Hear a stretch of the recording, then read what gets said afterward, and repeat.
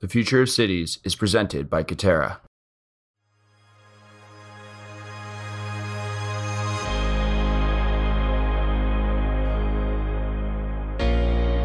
Welcome to the Mission Daily. This week, we are previewing our new podcast, The Future of Cities. In Season 1 of The Future of Cities, we dive deep on subjects affecting how our cities are growing and changing. Each episode includes commentary from industry-leading experts, including city planners, technology innovators, government officials, architects, builders, and more. This week on the Mission Daily, we are running the interviews we did for The Future of Cities in their entirety. Today, we share our interview with Ryan Popple. Ryan is the president and CEO of Proterra, a startup that designs and produces electric buses. Ryan explained to us why public transportation might be free in cities of the future and how his company aims to change that. He also shares why some buses are actually worse for the environment than driving. If you like what you are hearing, please subscribe to The Future of Cities on Apple Podcasts or wherever you get your podcasts. Ryan, softball question, first one. What's your favorite city? Oh man, that's a really tough question. Given that we serve 50-some cities right now, I have to be really careful about how I answer that one. I think probably my favorite city to spend time in, like most people, it's when I'm on vacation, and it would be Park City, Utah. It's a combination of an old mining town, but also a very modern, sustainable skiing and mountain biking community. If I can spend time out there in the summer or the winter, that's probably where I am happiest, when I'm on a break. One of the neat things about this job is I've gotten to see more U.S. cities than I even knew existed, probably, and get to know them at a detailed street level. That's really cool. And we'll definitely get into that because that's really fascinating to me. What do you think makes a great city? I think a great city is built around people and is identified by people and culture. So when we think about the cities that we most enjoy spending time in, it is fundamentally a city that has been optimized around the people who live there. And it's a city that enables people to do what they're good at, whether that is food or music or sports or tech. But I think great cities have very high density in terms of people being able to interact with them. The cities that have an energy to them and a positivity, they provide, in a lot of ways, safe, clean, often outdoor places for people of a lot of different backgrounds to congregate together. So I think it's our most walkable cities tend to be the ones that we most enjoy, the cities that have as many options as possible in terms of getting around the city so you don't feel kind of stuck in traffic all the time. But, I think all of our great cities globally, the experience is fundamentally about being in a place with a lot of other people and enjoying the energy of that. What do you think about this idea of mega cities? It's been said that, by I think 2025, it's like 70% of the world's population is going to be in these mega cities. What do you think about the future and the importance of thinking about how we look at mega cities now when, the outlook is pretty certain that we're going to get there? I think it's the most critical human habitat that we need to understand and we need to optimize. In every country around the world, their GDP growth is coming from their cities. Every country around the world has rural areas and they have agriculture, but fundamentally the difference between a developed and a developing economy is the presence of cities and the output of cities. If you look at the United States, it's no different here. It's no different in Europe. Our economic engines, our innovation engines, our power to change things, to provide education, it always happens in cities. So I think that means that, to what you said or what you mentioned, cities are the future of where human beings are going to live. I think it may be a romanticized, but it's a naive idea to think that somehow we're going to go back to a highly rural existence. People can do that by choice, but they don't do it by economic necessity. So when you look at people in India or China, there's no one there who's trying to get back to the farm. They're typically leaving rural areas and they're going into urban areas. From an environmental perspective, if we can figure out how cities work from an environmentally sustainable perspective, we're going to be in very good shape in terms of being able to cohabitate with the other species on this planet, as opposed to take them all down with us. The good news is cities are already our most energy efficient places for human beings to live. So we tend to use less land, less water, less pesticide, less oil per resident if we're living in an urban area. But we certainly can do a lot better in all of our cities in terms of kind of cleaning up the way we do business. But if we figure it out, if we crack the code on the city being the sustainable place for human beings to thrive, our impact on the planet will be significantly lower than it is today. Let's talk a little bit about Proterra and what you're building. You know, you've been CEO since 2014. How's the company grown and changed the last 4 years, and what are the types of things that you're working on looking forward? You know, I think that the biggest difference about our strategy over the last 4 years as compared to prior to that, the company I inherited in 2014 had a smart strategy around building a business around the niche that was electric vehicles within mass transit. And I think we've gained the confidence over the last couple of years to reset that strategy and focus on building the best mass transit vehicle company regardless of the category of the powertrain. So we've concluded that there really isn't any reason why internal combustion engines would remain in mass transit or urban vehicle service. And so we've really focused our investment and our product development in on making sure the product can be a one-for-one replacement for diesel buses or hybrid or natural gas buses and can do 100% of the fleet.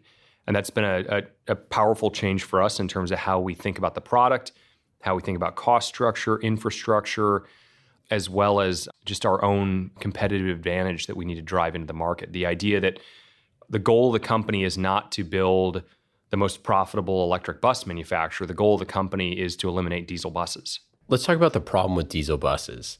I think that it's something where it's been around, it's been part of the fabric of society. I mean, buses have been, right? Mm-hmm.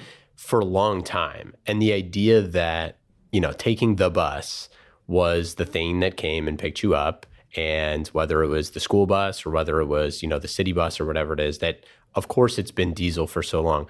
What are the changes like in the bus that like what really makes that problem such a big deal when it is diesel across like the entire landscape of the United States? Yeah, I think the primary problem is cost. And we need to radically reduce the cost of moving people in urban areas. As you stated earlier, we have 1 billion people headed to urban areas. We have areas the size of Chicago that will be built in a single month globally in terms of urbanization. So urban mobility every year that goes by matters more and more. Congestion gets worse. It doesn't really matter where you are in the world or where you are in the United States. Traffic is no longer kind of a Los Angeles County problem. Traffic is Charlotte, North Carolina. It's Atlanta, Georgia. It's Boston, Massachusetts. And it's certainly every major city in the developing world. So we know we need a lot of high-density, hyper-efficient mass transit. It's not the only thing we need. We're going to need all of the above with the exception of more single-occupancy cars. So I think we are moving into a world where almost everything that we can do to move people in a city is going to become more important.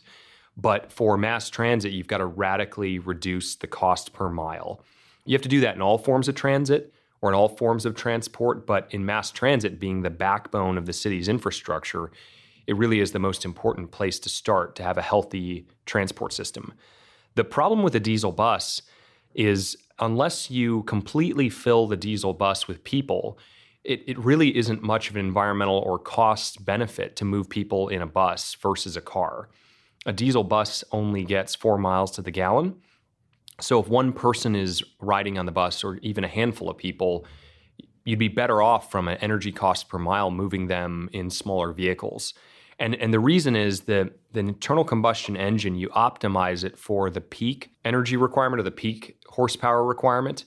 So you're dragging around these very large diesel engines that are big enough to move a truck full of cargo, but they're massively underutilized when they're driving between routes or when there are only a few people in the bus.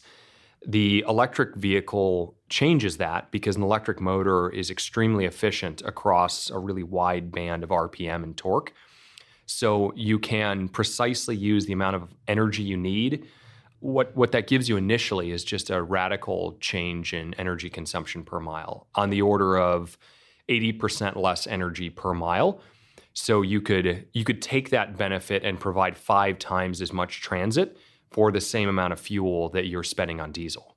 That is remarkable. So diesel buses get 4 miles a gallon? 4 miles the gallon on a good day. That is horrible. It's horrible. Yeah, it's such a low number that you can convert it really easily to gallons per mile. So a diesel bus burns a 1/4 gallon of fuel every mile. If you think about how much soot and carbon and particulate matter comes off of burning diesel fuel, imagine if you took a 1/4 gallon of diesel and you just you lit it on fire, and how much smoke and pollution you'd get. That's what you produce per bus every mile. And then you scale that up and you think, London has 10 or 20,000 buses. New York City has 6,000. So New York City has the air quality equivalent of firing up 6,000 diesel gensets in the city and running them at 4 miles the gallon. And we wonder why air quality is pretty bad in cities. That is absolutely remarkable. I mean, I think it's one of those things, like, I've never really heard it explained that way. So of course, it sounds a lot worse when you just get told it. But I think it's something that I think we see a lot in marketing to us on the television constantly about the importance of green and the importance of this. But I think what's a really important distinction that you talked about is that this as a mass transit option is something that is the backbone of a city. People choosing to, have a car that gets 8 miles to the gallon is one thing. You're not running 6,000 of those as the backbone for your mobility. And running them all day long. I mean, if you lived in a neighborhood where your neighbor had a perpetual construction project going on and they fired up a genset at 6 a.m. and it ran till midnight or it ran till 2 a.m. I mean, and that's the utilization factor on buses that makes it a much more important problem to solve than personal cars. So our personal choices in terms of the cars we drive, we'll typically drive those cars, if you're a commuter, 10 to 12,000 miles a year. We have individual customers who operate each bus 60,000 miles a year. So when you scale it up to the requirement of fuel that you burn in a city, it's 10,000 gallons to 20,000 gallons of fuel per vehicle per year. And it is infrastructure. So you as a consumer, you really don't have a way of changing what a city's doing. So if a city had a way of providing a service and it is a really dirty form of fuel, you're stuck with it. And that's kind of where we've been for the last 100 years with mass transit technology. We've actually moved faster on rail in terms of electrifying rail than we have on wheeled vehicles or rubber wheeled vehicles. Just thinking about that, I mean, the other thing is that we're paying for it. Like the taxpayers are paying for this anyways. That's right. We are choosing, like, we're paying for something that is making our air quality significantly worse and is actually less efficient.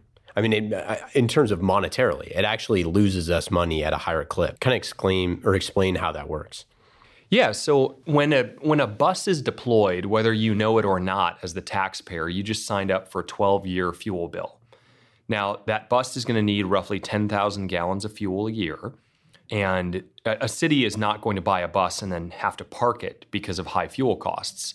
They're going to change the budget for transit, or they're going to appropriate more funding, or they're going to put a ballot measure out. But point being, from a financial perspective, every bus is a 120,000 gallon short position on the oil markets. So you look at the oil markets right now, and you can't hedge that risk. So it would be if you are going to buy a diesel bus and you were upfront with taxpayers about what you were going to do to them from a off-balance sheet liability perspective, you'd say we have to be hedged against 120,000 gallons of diesel fuel for every bus in the fleet. You can't hedge it though. No one will sell you a contract that guarantees the price of oil 10 years from now because no one has any way to manage that risk. So if you run scenarios and you look at the oil markets right now, and you have analysts who say oil's going to $50, you have analysts who say oil's going to $150. No one knows. So it is an unplannable city liability. It's one of the reasons why companies like FedEx and UPS and DHL, They are very supportive of electrification technology because they understand their businesses stopped working at $150 crude oil, and they got very, very close to seeing that point in the summer of 2008. But yeah, from a taxpayer perspective, it can be pretty frustrating when you are taxed and the revenue that you provide to your local government is going to make your environment worse. And equally as important, it's going to make your transit system financially unsustainable. You listen to that and you think, well, why would anyone do this? The reality is with new technology, it really takes a tremendous effort to educate a market and to get an industrial market in particular to do anything different than what they have always done. These markets, regardless of whether you're trying to create innovation in transport or in the grid or in water, if you're trying to change things in a city, you got to have a pretty thick skin and you've got to have a sustained focus on a long-term objective. You will get the door slammed in your face a lot of times early on because for the most part, industrial customers don't like to change. It's a really fascinating insight about the future of oil and being dependent on that. That if you're buying a bus today that's a diesel bus, you need to rely on the future of oil for the next decade. And how poor of an investment, and poor of an investment meaning it's an uncertain investment. And if anything, our cities should have certain investments that they know are scalable, they know are sustainable, and they know that cannot fluctuate wildly in order to bankrupt a city or divert funds from other things that are needed. What's also really fascinating to me is this is one of those problems that actually means no difference to the person on the bus, right? Other than, like air quality, all that stuff. Yeah. But I'm talking about from getting to A to B, there's no difference. You are getting from A to B, whether or not this bus is spewing out chemicals or whether it is sustainable, right? So you're getting there just as fast or potentially faster. We'll get into that later. But this is a change that to the actual consumer is a net win 100% of the time. There's no reason to be on the alternative, right? What is the reason to be on the alternative for the consumer of that? This job is the first role I've ever had where I've realized no product is ever going to have 100% market share, and bad products tend not to have 0% market share. We got to the point with the electric bus where the total cost of ownership was so much better than diesel that the internal rate of return for a city was anywhere between 10 and 20%, which is much higher than their cost to capital. Cities, they're either appropriated funding or they can bond, and they can bond in low single-digit percentage points. So sometimes we'll talk with our board or we'll talk with the investment firms that own Proterra, and you can see the gears turning, and they'll say, well, okay, why wouldn't a large city just bond or borrow at 1 or 2%, get rid of all of their diesel buses and immediately start saving millions of dollars of fuel per year on diesel, eliminate diesel particulate matter? And it really gets into the inertia of markets. I understand now how important it is to effectively market new technology. And you can have a spreadsheet that works, you can do a demo that works, but that's not going to cause change in a complex system like a city. And part of the reason is everyone you're interacting with has 10 problems they're trying to solve that day. Most people who are running transit systems in cities, it is not an easy job. There's a bus that's broken down somewhere, or there's a new law affecting the way you have to configure the vehicles. You might have a driver's strike going on or something like that, or you may have a conflict with your maintenance team. So when you're talking to people, it's easy when you're marketing a new technology to assume that everyone else's number one priority is also your number one priority. To us, the most important thing we work on every day is eliminating diesel in urban transit. To our customers, we have to make sure that we really explain how much value this can create, because they're getting pressure from all sides as to what the most important thing is that they're doing. I do agree with your point, though, in that this is not a sustainability technology that's the equivalent of reluctantly eating your vegetables because your doctor told you to. You can still eat your steak or your hamburger. You're getting to work. It's a bus. The electric buses have gotten to the point where they can do routes that diesel buses can't do. So the technology is actually starting to surpass You lower the ambient noise level in cities. So there's a lot to love about it. But it's going to take a concerted effort from government leaders, from public sector, fleet managers, from companies like Proterra, from the utilities. It'll take the next 10 years, and it's not going to solve itself. It's a really good idea. It makes a lot of financial and environmental sense. But if people don't care about it, it won't happen. What are the downsides? Like, is there a downside of the amount of electricity it uses? Are there downsides in, switching costs? I mean, are there, like, what are the perceived downsides of switching? I mean, one of the things that we talked about with Jed Halbert from the city of Detroit was the idea that where buses go and the fixed routes of buses is one of the things that's super fascinating because, like you said, a bus isn't always the best vehicle for the job. There's a lot of times where a car is more efficient, especially on the outskirts of town. It's way more efficient to have a car. I mean, talk to me about some of the potential like downsides of this technology and using electric buses. Yeah, I mean, our vision for electric buses is that they will become effectively like the moving sidewalk at the train station or the airport. You don't have to pay money to get on the moving sidewalk. You don't get to tell the moving sidewalk where it goes. And you locate the moving sidewalk on the place where there's a very high probability that everyone is going the same place at the same time. It would be a really inefficient system at an airport that instead of having electric light rail or a moving sidewalk, everyone got into an Uber and took that Uber a half mile. Yep. So I think large vehicle mass transit, and I would include rail in that as well, those are really good arteries for a city.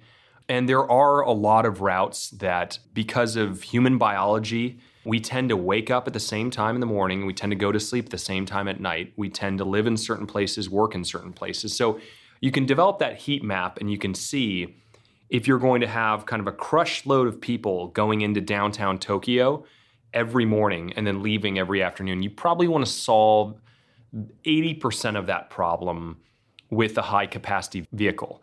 And the more people you have going the same place, the more likely it's going to be rail.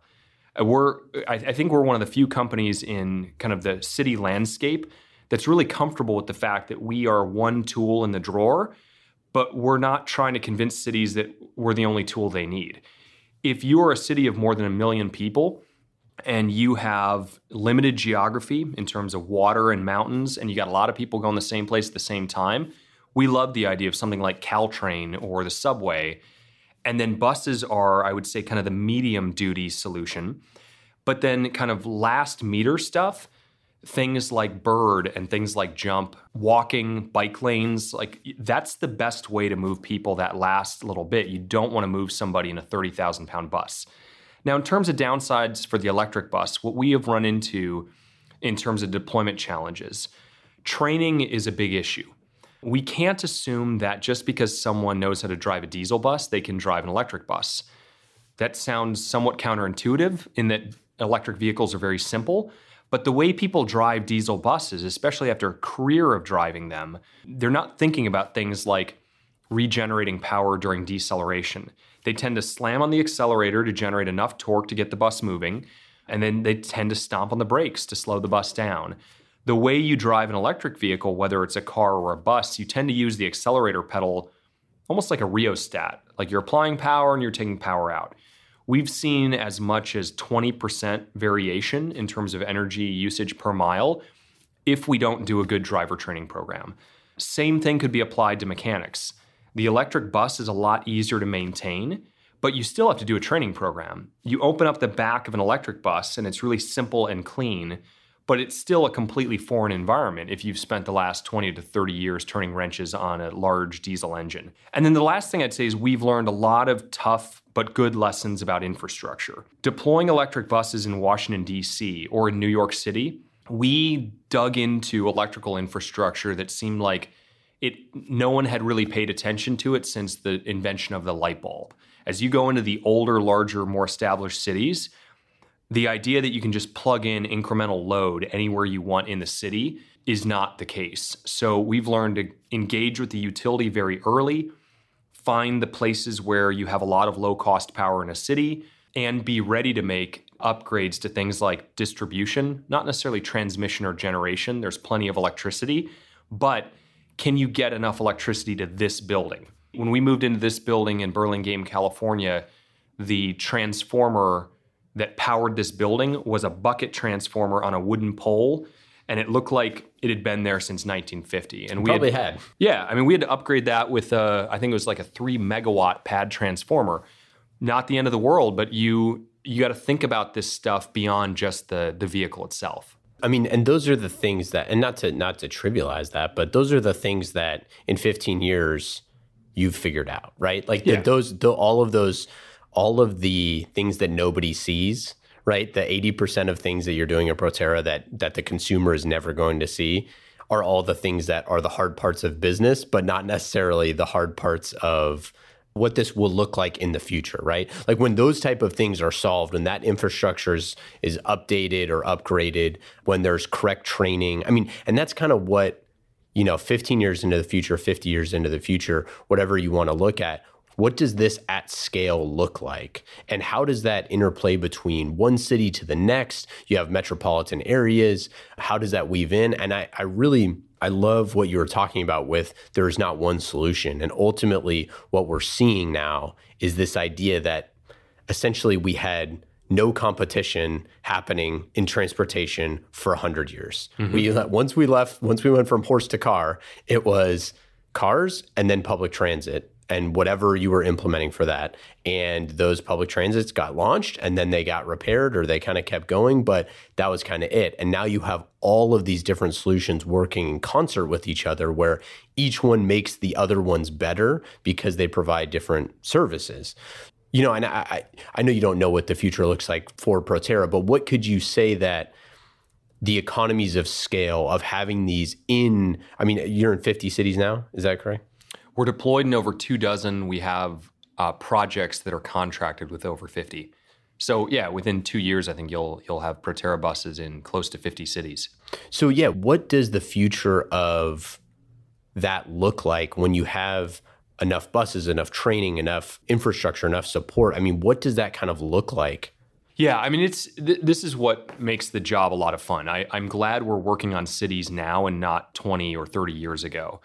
The U.S. really abandoned its cities during kind of the post-civil rights era. And in a lot of regions in the United States, we've deliberately kneecapped our public transit infrastructure for political reasons, but not for economic ones. What has happened, though, is every city throughout the country is starting to wake up to the reality that they need to compete for talent. And the talent they specifically need is demanding that they live in a city that's an interesting place to live. This up-and-coming generation of millennials, and I think there's even a generation now after millennials. I think it's Gen X or Gen Z, or I don't even know. Something like that. Yeah, I'm Gen X, so no one writes about my generation anymore. But if you look at the polling information on the millennials in particular, which is the largest generation since the baby boomers, that's a powerful fact because in a lot of ways politically this country has been beholden to the baby boomer generation as they have moved through society. So a very large, very powerful demographic that's finally being countered by millennials. Well, millennials are very different in terms of where they want to live and where they want to work and what they want to do in their free time. They don't necessarily want a Ford Mustang in their driveway that they're turning wrenches on the weekends. I think you're hard pressed to find a teenager who's really interested in that type of relationship with an automobile. I don't think they aspire to go to college and then move out to the burbs and have a 2-car garage and 2.5 kids and a dog. You're seeing that the most competitive companies are locating their campuses in urban areas, not in suburban areas. And those corporations are now pushing mayors to improve their cities. So I think sort of the flight we had out of the urban core when we overinvested in the highway system and we really built the country based on suburbs, we've now concluded that it doesn't work. The millennials have concluded that they don't want it. So you're actually seeing real estate values going up in cities and dropping in the exurbs. So cities are where it's at. Now, in terms of what's going to happen in those cities, I think one of the biggest changes we'll see that people aren't ready for is the fact that moving people within the urban core is going to get to the point where it has zero marginal cost, going back to kind of that moving sidewalk analogy. And I liken it to how we used to pay for mobile phone service. I'm old enough to remember nights and weekends. Yep. And you'd talk to your friend or your girlfriend and you'd be like, I'll call you back in a little bit because I'm on Anytime Minutes right now. Or, I'm about to roll over. Call you at 12:01. Right, exactly. Or on the weekend, you could talk as much as you want. And now the idea of that just seems crazy. And the reason that those pricing models went away is the cost of delivering voice data dropped to the point where companies could outcompete each other. And finally, one company said, you know what? Pay me a flat fee per month and all you can eat. The cost of movement in a city keeps going down. You wouldn't know that if you looked at internal combustion engine systems, but if you look at electric, the cost of electric mobility is going down every year. So the vehicles are getting cheaper, the batteries are getting cheaper, and the other thing that's going on is electricity is getting cheaper. The competition that sort of the kilowatt is under is incredibly intense. Offshore wind is bidding at 7 cents a kilowatt hour. What has largely killed coal is not policy. It's having to compete with natural gas, wind, and solar. So you can see this sort of convergence of factors coming together, and we're already looking at cost per mile that's going to be less than a penny in terms of variable basis. So you'll start seeing things like, I think services like Uber and Lyft and even mass transit. Mass transit in the urban core in some cities has already moved to a free model. You just get on the vehicle. A lot of cities have realized that the congestion relief is more valuable than the incremental cost of collecting a fare. And if the cost of energy on an electric bus is a penny per passenger per mile, you're really going to have a fare box that takes pennies?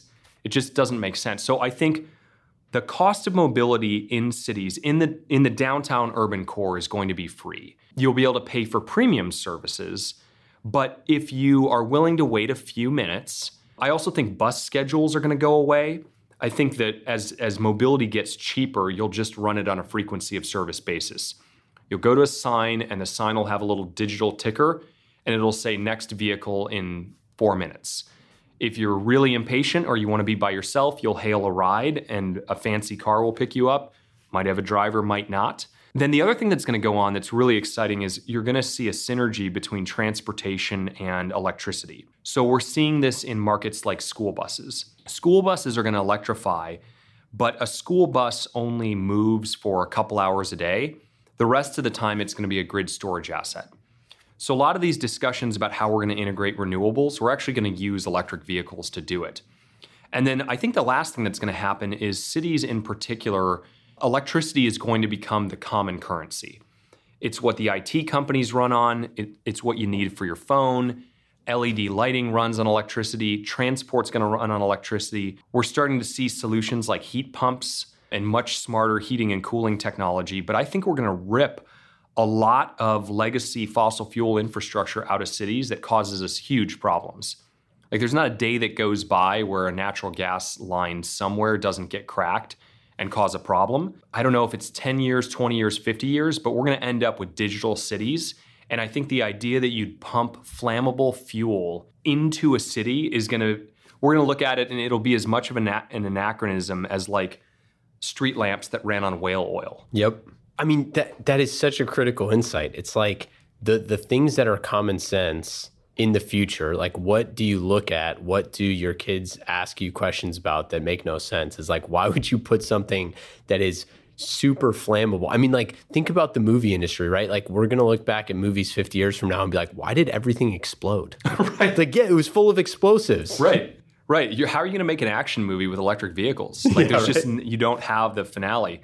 That's an unintended consequence, and that is really funny. Well, a great example of this, if you live in California, your utility probably ships you, or they're supposed to ship you, this special red wrench. And you're supposed to put it somewhere that you can remember, because during an earthquake, one of the things you're supposed to do to survive is go out and use the red wrench to turn off your natural gas feed. Now you think about that, and when we think about the problems of adopting new technology, yeah, new technology is a little bit hard, but like if we sold a product and we provided it with a don't blow yourself up wrench, and we're like, look, in the event of an earthquake, run out and shut off the source of energy going into your home or your vehicle, otherwise it's going to explode. people would say like, no thanks. I think I'd rather not buy this product. We don't even have a choice. You don't have a choice. Right. You buy a home, you move in an earthquake-prone area in California, and this rent shows up in the mail. And you're like, so we're incredibly comfortable with doing really suboptimal stuff because it's the way things are done. But it's not the way they have to be done. It's just the way they currently are done. I think the idea of companies like Proterra that are essentially saying what used to be cost you money will in the future be free is just such a liberating idea of like, hey, the thing that the thing that kills me, absolutely kills me, is when the bridge toll goes up. And I'm like, who's going on the bridge? The people who are going to work. It's right. Like, so you're taxing them again for going to work. Right? That, like those sort of ideas. And the reason why is because, like, for lack of a better term, it's an easy way to make money. I forget the actual stat, but I think the Golden Gate Bridge, which was built, I think in 1933, somewhere in there, was actually supposed to, the toll was supposed to end, I think in like 1939. Like it was going to be paid off by 1939. Yeah. And it's like, closing in on 80 years later or whatever, we're still paying these tolls. But the idea is like that sort of stuff is counterproductive to our society. It is 100% counterproductive that people who are going to work are negatively incentivized to move around the city in which to work. Like for us, we do at the Mission, we do tons of interviews. We go in person to a lot of different places. It is literally charging us to do all of these things. Now, like you said, there should be an option that is, the white glove option, where you can opt into getting in a private car or whatever it is. And those type of things are popping up right and left. There's a fun option. You can get on a motorized scooter and fly around town. And it's, you can hit wheelies or do whatever you want to do. Like those type of things I think are great, but we just have to get away as a society of like taxing our citizens even more to do things that are better for all of us. Yeah. I mean, fundamentally, mobility within a city, it's basically the liquidity within a city.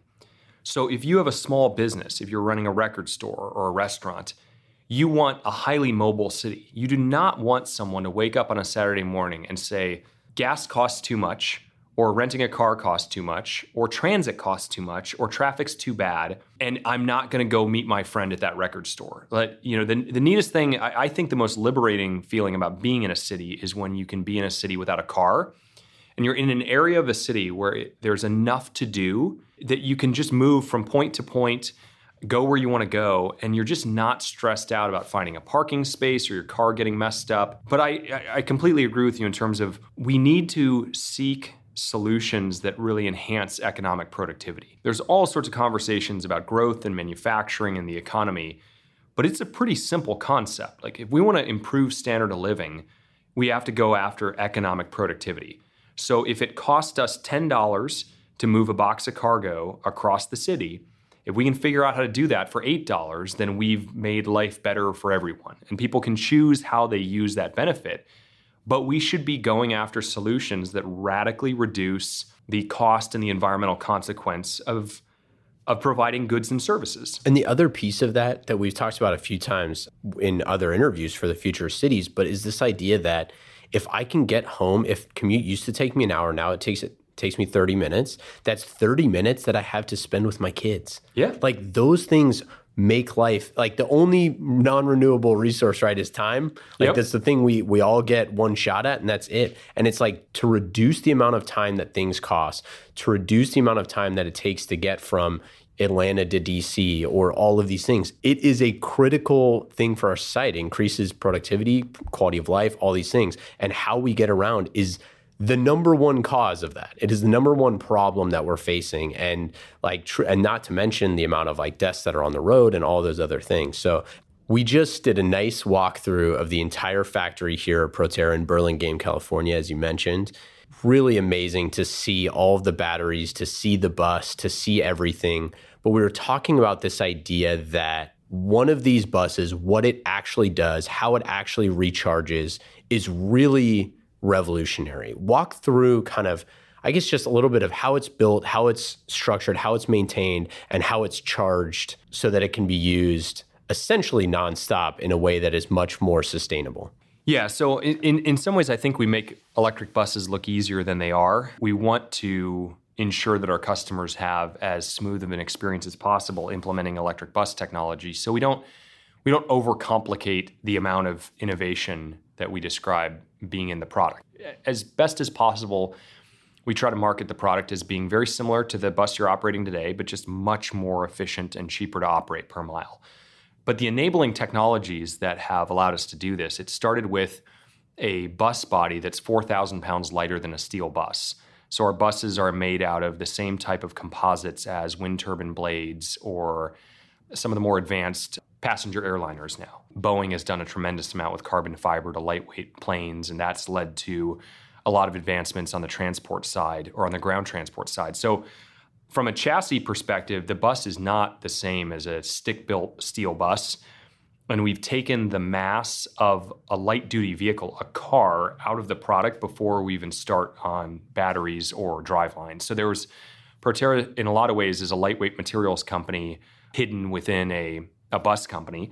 We also had to work on a driveline that could provide enough torque to move a bus up very steep grades. We just did a demo in San Francisco where I think we went up a 23% grade, which if you're a skier or a cyclist, like that's a significant grade to go up in a bus.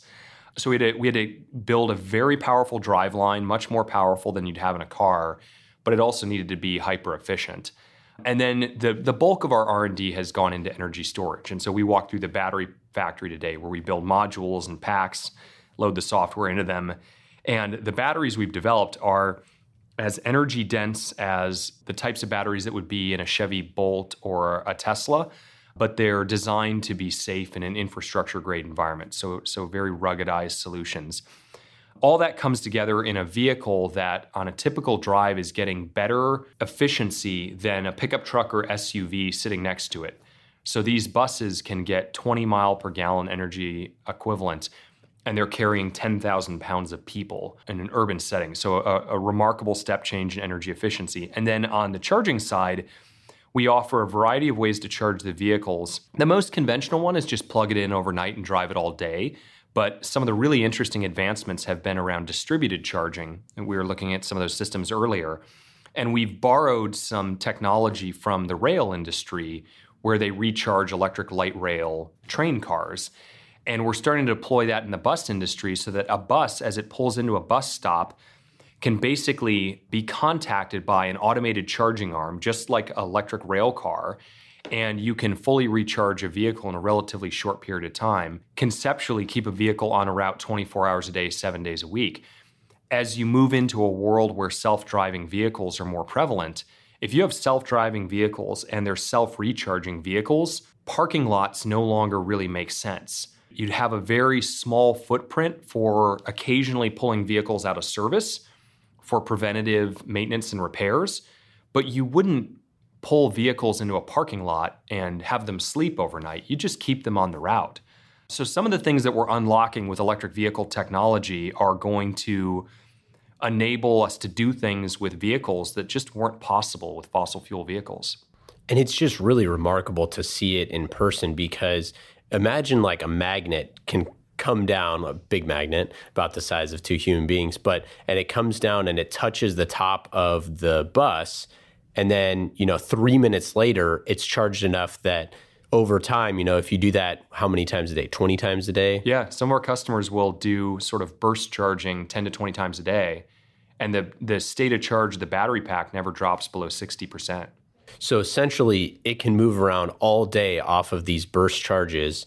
And in the time that it's stopping to let people on and off the bus, it's charging. I mean, like that stuff it's really revolutionary. And it's exponential thinking because it is now, you're talking about these charges are 10 times longer than traditional charges have been. The technology is getting better and better, and it will continue to get better so that, these kind of, how long ago was it that the only way to charge this was you plug it into the wall and you wait overnight? What's the technological change there over the years? I think just in the last 5 years, commercialized charging has gone from probably 50 kilowatts to 500. So a 10x improvement in commercialized charge power. I think we're looking at a change in how logistics will work. And it's going to happen on the car side. It'll happen on the truck side as well. I've been driving electric cars. I started with a Nissan Leaf back in probably 2009 or 8. But that was my first experience in life without gas stations. And a gas station is a huge waste of time. Yeah. So it's Friday. I've got 3 kids. I'm happily married. When I'm done working today, I want to go home. I don't want to pull into a gas station. I especially don't want to pull into a gas station and wait behind other people at the gas station. It's economic waste. If you're a truck fleet and you've got to pull a truck off route and have a human being put a nozzle into the side of the truck and then stand there for 20 minutes and possibly spill fuel on the ground, it's just a really wasteful process. And so we're going to be able to revisit the way workflows occur. And there are whole steps in the value chain of transportation that can probably go away. I'm not aware of any Proterra customer having to refurbish the brakes on their vehicles yet. So like that whole maintenance step is gone. And it's because what do brakes do? They slow down a vehicle. Or said another way, they help you dump energy that you just generated with an engine. So like you create power and then you bleed off the power. Whereas an electric vehicle creates movement and then it turns that movement back into energy. So there's a lot of this stuff. Won't happen overnight, but to your point, if you look at the pace of change that's already occurred, and we're only in probably the second inning of this industry, I don't see how internal combustion engines are going to survive as some of these more digital systems mature. That was pretty mind-blowing. Brakes essentially are just ruining the fuel that you were just burning, right? It's like the most wasteful thing that you can do is brake. Therefore, we should just eliminate that altogether. And it's like, and the next step of that obviously is driverless cars. And you just think about how much less waste there is there too. Like every step in this chain, every technological advancement leads us to a point where things are running at all times. You're going to get everywhere you're going faster. We're going to use less energy. It's going to be more efficient. And people generally are going to see the results of that in an exponential way that they never had to do.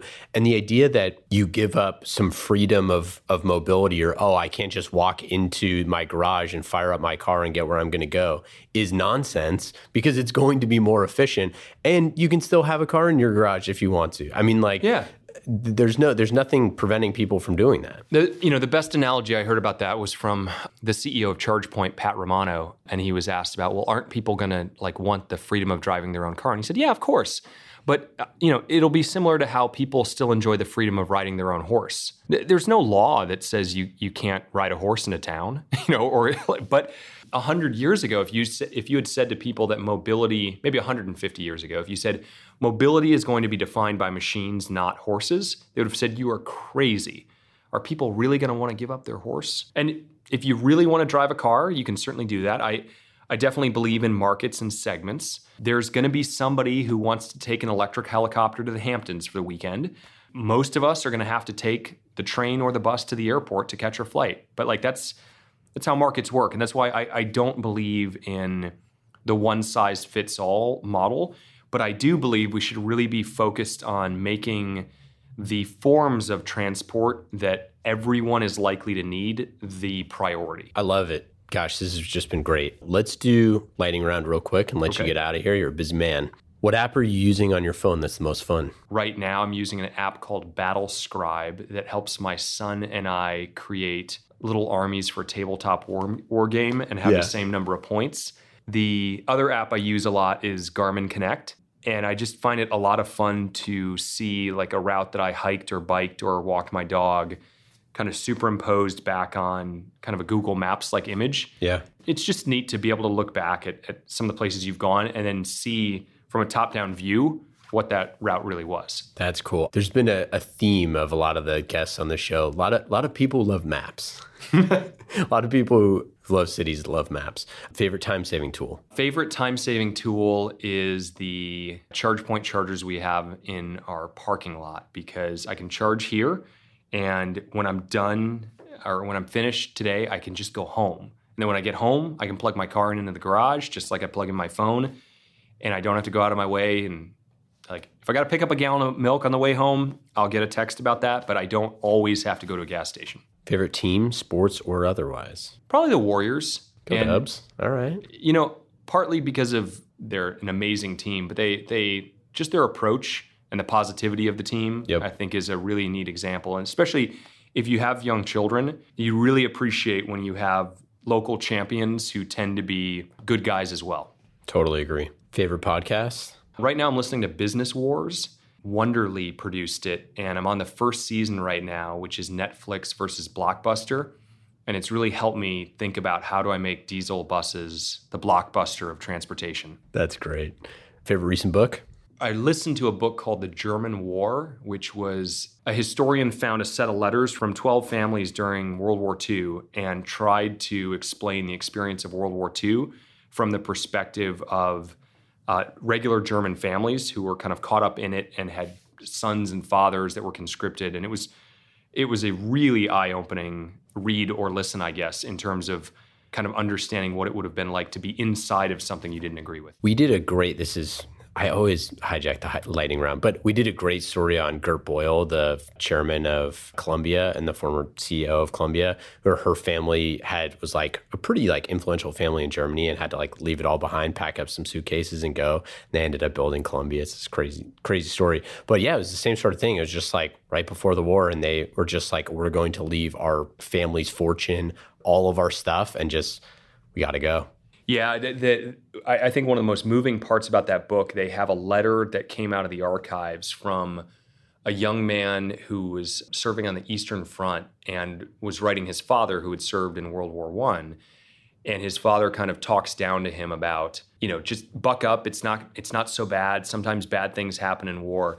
And this kid who's probably late teens, early 20s writes back and has the clarity to say, this is not what you remember from France. And it's really important that you make up your mind on like how you come out on this, because history is going to judge us. And that was like a 21-year-old or 19-year-old. It's a really neat book. I think it was triggered by a historian finding a batch of letters that they didn't know existed. But that's actually a great comparison to some of the things that we see with the future of cities, of like, we're going to be judged on this stuff, whether you like it or not. Like, the book is being written right now, and we are all the authors. Right.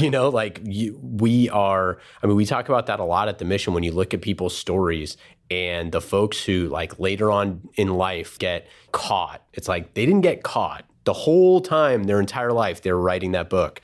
And it's not over till it's over. And like every little bit counts. I think we're going to look back at some of the decisions that we made about cities. And like we talked with the city of Detroit with Jed, we were talking about that. He was like, they made some horrible decisions that were, based off of some policies that were like borderline racist and other sort of things that, and not just that city, but like you discussed earlier, like lots of cities in America that pushed out into different areas that we look back at that stuff and there were some huge mistakes that were made. Richmond, Virginia had to appoint a kind of citizens committee to replan sort of streets and transit after they basically ended up at a complete loss of trust with the community because there were so many suspicions about almost racial gerrymandering in terms of keeping neighborhoods separate. And it was a long legacy. I mean, a lot of this stuff happened decades ago, but in order to restore trust with the community and show that that wasn't going to happen again, they kind of blew out the old board and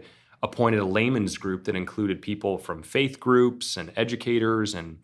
But yeah, that stuff, there's a lot of work to do to fix things that in some cases they're legacy problems that are 50 years old. Unfortunately, in some cases they're only 5 or 10 years old. There was a great quote I heard, the CEO of ABB, which I think is a big Swiss electrical company, but he described why he was excited to work on smart cities and clean cities. And he basically framed it as saying, I want to be able to tell my kids that I solved a lot of these problems. I don't want to be explaining to my grandkids why we didn't solve some of those problems. But he said, I know I'm going to get the question. Like the question's going to be there. So which side of the solution set do you want to be on? I mean, that is exactly what we talk about with, society grows great when people plant trees so their grandchildren can sit in the shade. If you're not thinking about that as the CEO of a company or as someone in government or whatever, like there's people who are focused on today's problems. Like the adage is like, sales is focused on this month, marketing is focused on the quarter, the sales leaders are focused on the quarter, marketing's focused on next year, and the CEO is focused on 10 years from now. Well, it's like we need to have that type of long-term thinking across the board. Otherwise, we're going to wake up kind of like we just did 50 years later. And not to like the work of another thing too is like the work of, we stand on the shoulders of the people that came before us with the technological advancements, but that doesn't mean that the buck stops here. It means that we need to continue that legacy of innovation. Gosh, this lightning round, it's not very lightning. Favorite one-day getaway in the Bay Area? Probably Big Sur or the Monterey Bay Aquarium. Both great. Big Sur, finally, Highway 1 back open. It's great. Thing you are most excited about for the future of cities? The thing I'm the most excited about for the future of cities is the elimination of on-street parking. It is just the ugliest thing we do with cities. And there's so much. I saw a stat recently that in the United States, we have an area the size of New Jersey covered with parking spaces.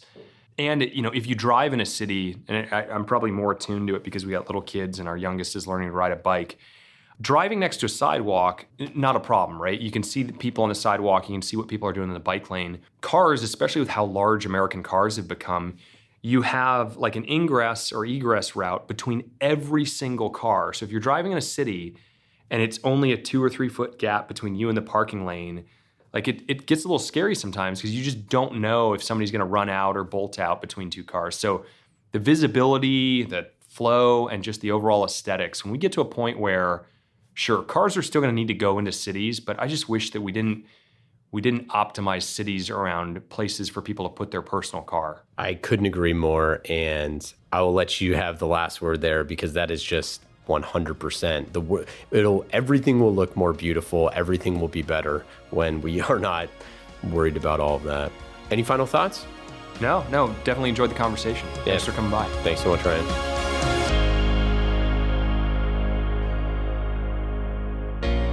Thank you to our friends at Katerra. The multi-trillion-dollar global construction industry is ready for change. Katerra's end-to-end team is joining together from different industries to innovate the future of building. Learn how you can join their growing team at Katerra.com or click the link in our show notes.